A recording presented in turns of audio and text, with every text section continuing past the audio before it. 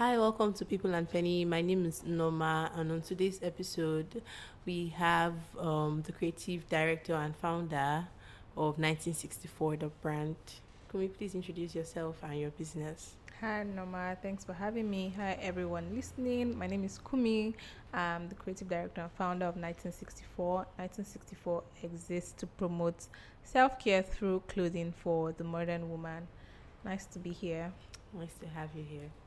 So, the early days of 1964, what was raising funding for your business like? Because you mentioned that you were trying to get a job and you didn't get it.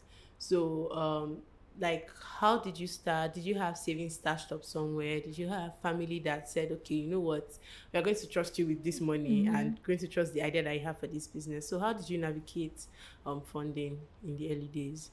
Okay, so like I said, I've always been that person that would always think of business ideas. Yeah. So I knew that, okay, this was what I wanted to do. So first of all, when I had made up my mind, like this was what I wanted to do. So my mom was like, okay, let's go to the market. Let's buy you a machine. So we did that. So bought the machine. Okay.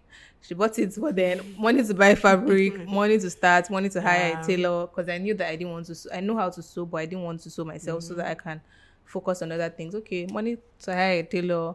Thankfully, like the back of my house had a space where I could put the machine and a tailor, so we didn't need to pay for a space at the time or rent or anything or light. So we're not paying for that. I just needed to get money to buy fabric and at least just start something, right? Yeah. So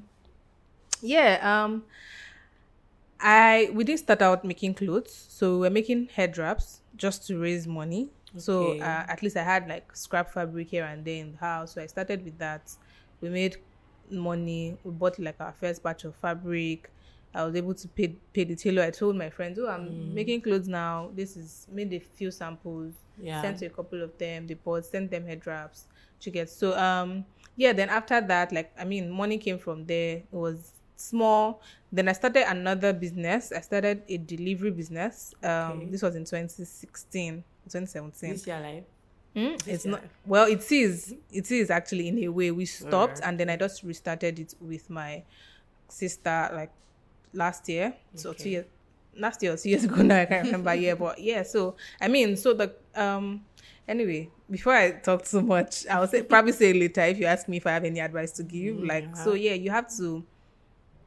Yeah, so I started that and then we made some money from that as well. And then I knew like my end goal was to do this business. So everything Yeah. I was doing on the side Pouring was back in. pouring back to my business. I got a freelance job as a social media manager and with a fashion brand in Ikoyi. Yeah, so I did that as well. I was doing that, I was earning money on the side, and any money like I got, any little money I got, I was just putting it back in my business. So that's how I was able to, and then we just grew from there. So last week I was even looking at books and I'm like, you've come long way. Because remember when you were just like, and the business wasn't even making money and then I was just hustling, right? But yes, it's been good so far. We're not there yet, but Yeah. You're onto something. yeah, we're onto something. Okay. So so we've talked about navigating funding in the early days. So the ready to wear business is something that just I will not say it just picked up, right? But we've just really seen like ever since the pandemic or even before then, it's just been like, oh my god, everybody does like ready to wear. So like when you first started like 5 years ago, did you ever have instances where you'd have people that come and be like, you introduce yourself, right, that you owned a fashion brand and they just be like, so you're a tailor or something like that? So like how did you navigate just trying to ensure that people knew that, okay, yes, this is the ready to wear brand we are doing, this is what we are doing, we are sticking with it, just trying to brand yourself in those early days. So the thing is, like I said, I have like social media and digital marketing background and branding as well. So branding is really important to me. So from the early days, I made sure that I pushed the brand message so that people will not mistake this with owning a fashion brand with being a tailor, right? At the beginning, like family members will give me fabric and say make clothes, and yes, I took the fabric because I wanted to make my money and like just put in my business. So but that was internally. But on the outside, I made sure that I pushed the proper brand message so that nothing is missing. Yeah, nobody's confused. And at the end of the day, like, we're not actually 100% ready to wear because we don't make in bulk. And this is like a zero waste measure and a sustainability measure, right? So we make to order. So people can actually customize our styles and like say they want sleeves with this outfit that doesn't have sleeve initially, so you can do that, and then you can actually like send in your own custom measurements so that we're sure that we're getting your sizing right. But at the end of the day, it doesn't mean that you should confuse us with a tailor. You can't send us your own fabric to say, oh, you want to make your own styles. Even if you send us your own fabric, it should be to make our own styles that we've put out there. And also honestly, we've not had a lot of people confused with whether we're a tailor or a fashion brand. A fashion brand. Okay. What would you say that is the most important lesson you've learned running 1964? Like, once you're working in the fashion industry in Nigeria, like, what's your most important lesson so far that you've learned personally? My most important lesson is like the importance of community and networking and just having people that are always rooting for you, because all the opportunities that we've gotten in the past couple of years is because someone somewhere told someone, oh, have you like heard about this brand? This is what they're doing. And then so you need to have people that are rooting for you. You need to like put yourself out there. I'm a very shy person. I would normally not talk on a normal day, but the amount of sales pitches and how I've pushed this brand is, I even surprised myself. Like, I'm like, so you're the one, like, I just sit down and think about it. Like, I've actually like pushed myself beyond my comfort zone. So you need to go beyond your comfort zone to push whatever you have to sell. So far you believe in it, you have to push yourself, you have to build your network, you have to build your community, and then most importantly, you have to like believe in the work that you are doing, because if you don't believe in it, nobody else is going to believe in it. So like when we started out, like the brand message is not your typical Nigerian fashion brand message. Like, everybody just wants to sell clothes and go. So I'm like, okay, on one hand, I wanted to like just say, okay, let me just sell my clothes and be quiet and go. But no, I'm very particular about building a brand that lives beyond me. So I made sure I stayed on it. You have to build something that would live beyond you. You have to build something that people know outside of you, you get. So, and then something that you actually can sell and people can believe in. So that's been my biggest lesson. People are important, basically. Yeah, very important. I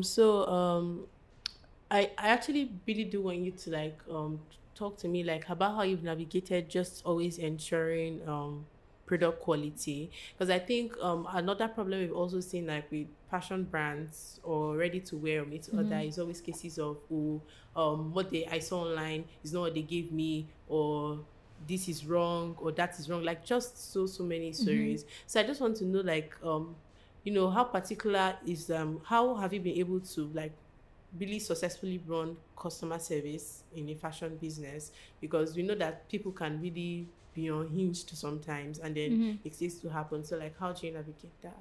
Okay, so I think that's two questions in one. How I've been able to manage the quality control process and then customer success. So I'll start from product quality. Okay. Like I always tell my staff and my tailors and people I work with, it's better we just close shop than to sell something that is not quality. Because I mean, most of the people that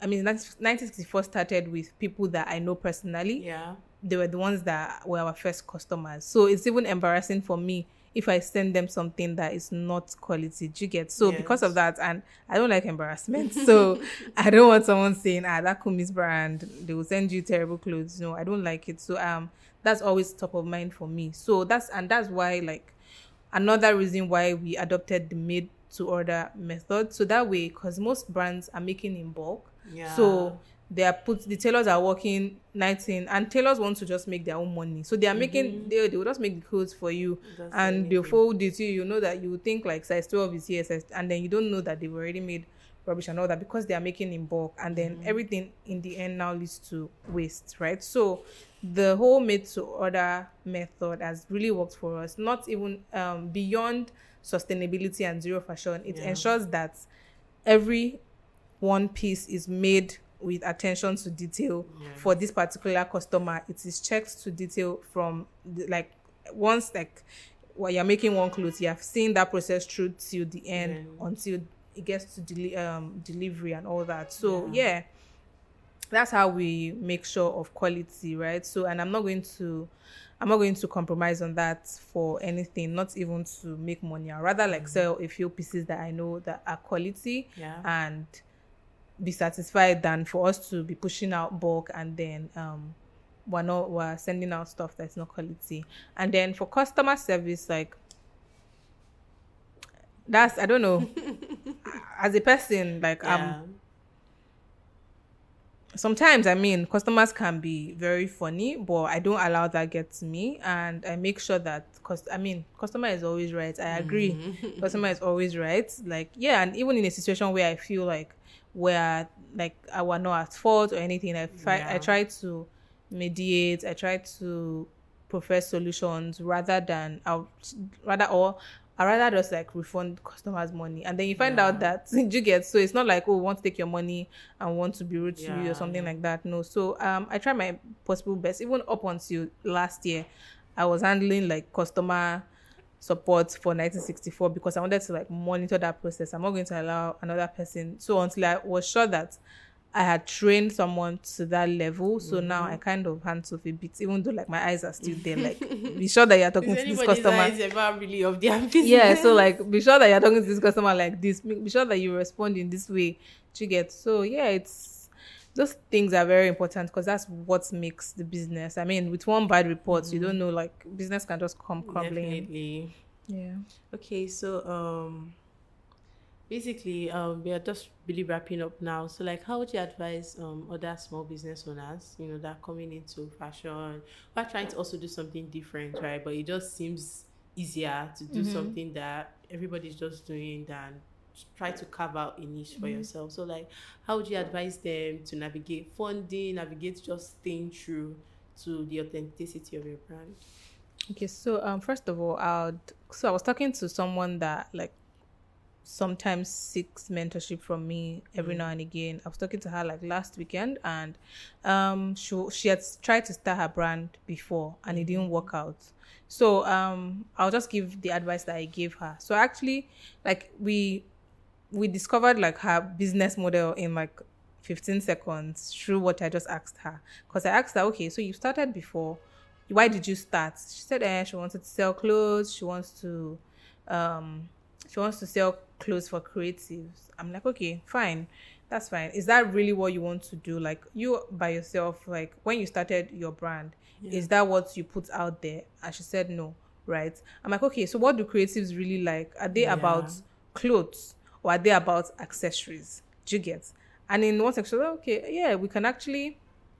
I think people are more about accessories. Creatives are more about, the ring I'm wearing, the jewelry I'm wearing, the hat I'm wearing, the shoes I'm wearing, the bag I'm carrying, more than the clothes. It doesn't mean they don't pay attention to their clothes, but I mean, they already have a whole lot of options. And I told her, okay, so why not start with, even her herself, like she would normally like prioritize her accessories, prioritize her tote bag, prioritize her bucket hat over like her clothes. You get her actual clothes. So I'm like, look at yourself. So why do you want to start a clothing brand, something that it's not like you don't believe in it, but it's not your thing? You get? So you are your first customer. You are your first, you're the one that sells your product the best. So you have to actually get your product right.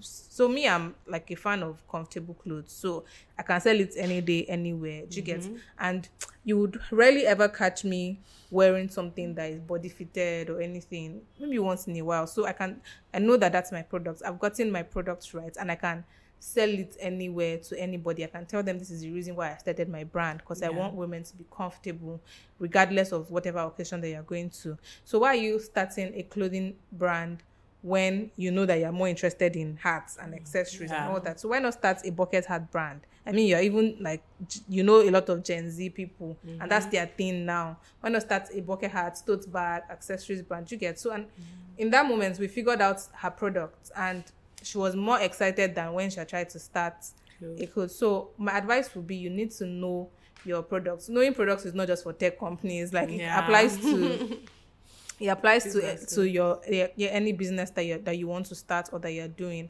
So first of all, you need to know your products back, like know that this is something that if they wake me up from sleep now, I can sell it. I can tell you my why. I can tell you. So like all the pitches I've done, people usually laugh at me because they're like, you've done this, you've spoken about this a lot that you know, like, do you get? So because that is my product and I know it's in and out, do you get? So first, my advice would be you need to know your product. You need to know what you want to do. You need to know what you want to sell so that even when you get discouraged, you can ask yourself, you can remind yourself of your why, do you get? And then you keep pushing. Then, like I said, you have to have people. Your people are important. You have to network. You have to put yourself out there, especially if you don't have like trust fund money or a Dangote daddy and that kind of thing. So you have to put yourself out there. You have to hustle, and then it would.